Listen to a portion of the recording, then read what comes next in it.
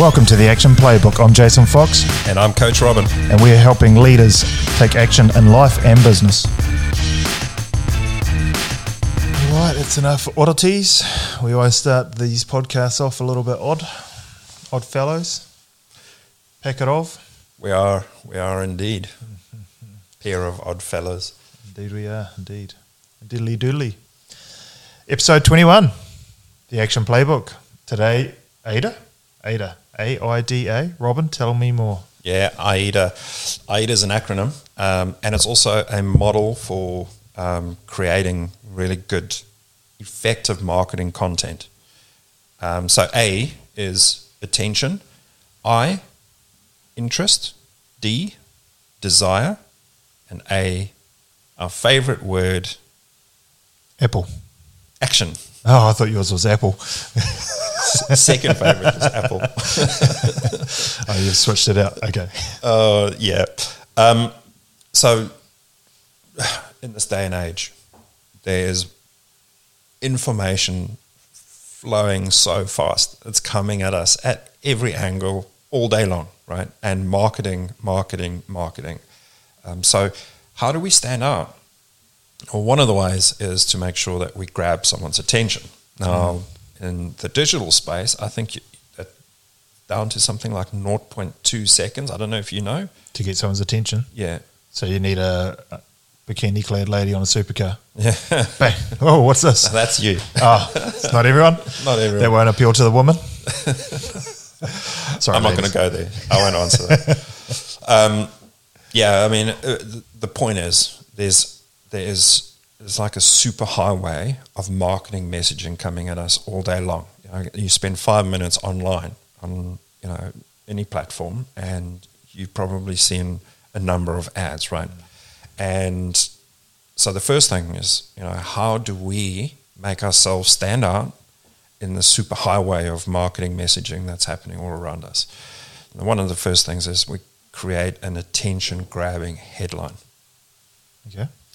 So the people who do this really well is those. Have you seen clickbait? You know what clickbait is, eh? I do. So those clickbait people do it really well. Have you seen what Brad Pitt looks like today? Yeah. It's like, what? What happened to Brad Pitt? I want to go and see. Shocking news, Brad Pitt's new nose. What do you mean his new nose? See what Brad Pitt's child looks like today. Yeah. It grabs your attention, right? And so we're looking to do something like that with our marketing and our advertising. So, how do we grab someone's attention? Yeah. So classic one, finance. No deposit finance or bad credit finance. Zero interest. Yeah. Zero interest. No, I'm not going that far. Interest free. Yeah. Does get the attention though. Yeah, I mean, free. There's a whole study that's done on the word free, and free definitely grabs people's attention. Everybody likes a free thing, right? It doesn't matter how much it costs, but it creates FOMO. So free is a great tool to grab someone's attention. But either which way, it's got to be something that's relevant and yet still grabs their attention. Something that stands out from all the other messages that they hear. Like, I'll use an example, and I'll use my own example. We do the seminar called "What is the Canary in Your Business?" Great seminar. Eh? Great seminar. Yeah, it's fantastic. If you haven't been, you really should register. But the point there for me was, how can I make it stand out? Now, I could have said, 5 ways to great profits, or how to manage your business, all these really generic business messages. Yeah, exactly. Right. It's a snooze fest, and everyone that receives a call about that seminar has probably heard all of those: the 6 steps, the 6 keys, the 5 ways, the four steps. But when I changed it to what is the canary in your business, suddenly it got a lot more interest because it was different to all the other messages. There's a great book called Zag, and the principle of it is, when everybody zigs, you zag. That's how you grab someone's attention. When it's different, it stands out. So that's the first thing we need to do is, make sure that we've got an attention-grabbing headline. The next one is interest. Now, I'm going to stick on interest for a little bit because this is really important. Now, the interest is not what I'm interested in. The interest is, what are you interested in? What is your needs, wants, and desires? Yeah. And we've got to get that right. Otherwise, we lose the audience.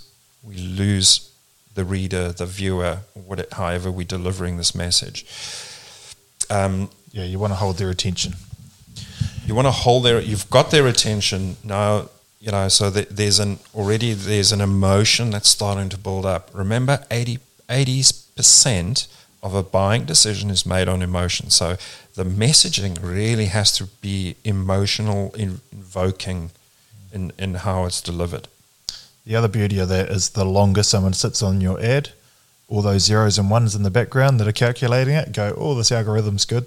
This is getting people's attention, and it'll put it in front of more people. Yeah. So one, they stop on your ad and then they stay there.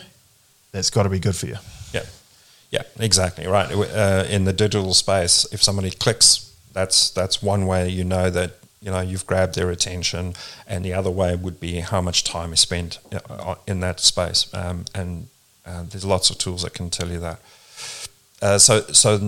So we've grabbed their attention. So now they're asking themselves, what's in this for me? And so that's what the interest aspect is of AIDA. So AIDA is basically just a marketing model for messaging, whether it's advertising, blog posts, or digital posts. So coming back to AIDA, so we've now got the attention, we've gotten them to click to find out more. We're now letting them know what problem we're solving for them. That's the interest aspect of it. And then there's the desire. So you've got A, I, D, and A. D is for desire. The desire is how we can make your life easier. This is what we can do for you. Yep. But only once we've answered the question of what's in it for them. We deliver that message, desire, that's our offer, that's how we can solve this is how we can make it affordable, overcome their resistance, because not everybody is going to see that, is going to need it right now. They may not be in pain right now, but what you are doing is you're letting them know that this is a problem you can solve, and potentially could influence them into fast-tracking the decision of whether they should do it or not. Yep. And then ultimately it's, okay, I've got their attention, I've told them what I can do to help them, I've showed them how we do that, what we do to help them, and now it's action. And this is one aspect that I don't see enough of in advertising, in marketing, especially in the digital space. It's like, now what, right? Click here for more info, contact us, book an appointment, whatever it is, but a call to action. Sure. So people spend money on their marketing, they spend money advertising on various channels. And the simplest thing is like, I've created all of this, yes, okay, I'm ready to find out more, I'm ready to make a decision, but then there's nowhere to go after that. Yeah, so that, and also, it's all good and well to say, call us now, but people want something for nothing, right? They want something free. So it's the click here and download the free 6 steps to your favourite pavlova, whatever it is that you're advertising. And they click there and they get that recipe, but in that, you've captured their data, so now they're on the mailing list, and you might have asked them to schedule a call and they book a time. But that call to action, you give them something, they're far more likely to actually follow through with it because, oh, yeah, that's actually cool. That's a great tool. I often get on people's mailing lists by getting their free something or other. So throwing that little call to action, but there's a little enticing, a little sweetener in there for them, far more likely to get it over the line. Yeah. Yeah, because, FOMO, we mentioned earlier that the whole thing is about making sure we're reaching the emotional side of what it is that we're offering, reaching their emotional side, not ours, theirs. And FOMO is definitely an emotion that we see quite a lot of now, and we understand so much more with understanding how the brain functions. We understand FOMO as an emotion is really powerful. Yep. And so by making an offer of something that can add value for free, definitely getting them to, enticing them into taking action, click, download, whatever that might be. The funneling process is there's a lot of attention being put onto that, and that's definitely one of the steps that you can put in place so that you move someone through from vaguely interested to, all right, I'm looking for more information, what can I do? Yeah, because it is very hard to get someone to call you, unless is your house filling with water. We'll be around in 10 minutes with a bucket guaranteed to start emptying it out, then it's, I'll get around to that. Oh, maybe next time I see the ad. But when there's that, get this now free. Ooh, can't miss that opportunity. 20 minutes until this offer expires. 20% off on your first order. All those little things when you go online, they're all capturing you. Oh, I don't want to be on the mailing list. 20% off. I'm already on the website. Oh, that $100 is now $80. That's affordable. I might just buy that. Gotcha. Yeah, well, that's actually a really good point too, because I've spoken about pain points and being in so much pain that I need a solution right now. So I thought I'd just share some statistics very quickly. So research done shows that only between 3 and 10% of your audience is actually ready to buy now. Yeah. And it's 3 to 10% because it varies from industry to industry. So, depending which industry you're in, you might be on the low side or the high side. Then there's another sort of 10 to 25% that are open to being persuaded. Yep. And there's about a 40% to 60% that will never buy. They don't need it, or they have somebody they know who offers the same service, and Johnny's brothers, sisters, uncles, aunt is going to get that business every time. But we're looking to influence that persuadable band of the 10 to 25%, right? Easy to sell to somebody who's in pain. They're going to find you if they really need to, and easy to sell to somebody if you go and market to them. But that's, call it 5% conversion rate you can expect there. Yep. Go for that band that is open to persuasion, and that's why AIDA is so effective, because AIDA is a model of saying, right, I'm going to grab you, I'm going to show you what you need to know and how I can help you with that, and I'm going to tell you what you can do to get hold of me, how we can engage with each other. Yep. So yeah, interesting statistics, really. The other thing that I see is, people get disappointed when they're only getting a 5% response. Don't be. That's not abnormal. Yeah, it is normal. It is normal. And unfortunately, it's disappointing if you've got leads. Like if they're physical leads, like we get that with advertising. Oh, here's 20 leads. You're like, great. Here's 20 people that probably want finance. This is amazing. In reality, you'd be lucky to get 10% of them. So if you've got 2 out of 20, you're actually doing really well. Half of them don't pick up the phone, all sorts of stuff. You would think, and I still, after doing this for over 6 years, think that if someone's gone to the issue or to fill in an application form or do something online saying, I want some finance, that they'd pick up the phone because they actually want finance. The amount of people that just, yeah, sure. I'm over that thought now. Like it's a life-altering thing, getting finance. Like it's a debt, it's an enjoyment, it bridges a gap. But there's a whole lot of stuff that finance can do for people. But even in that, people will fill in leads and so forth and never have the intention of following through with it. So don't expect that your business will be any different. Yeah. Yeah, unfortunately, we just never, reaching 100% conversion is when I'm working with a client and they say to me, our conversion rate from an inquiry to doing business together is like 90%. And they're like, yeah. I'm like, that is so bad.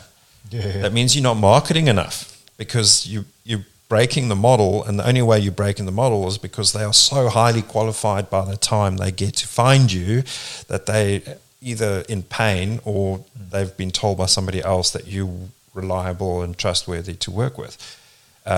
So when I see somebody with a 90% conversion rate, the first thing I do is bump up the marketing.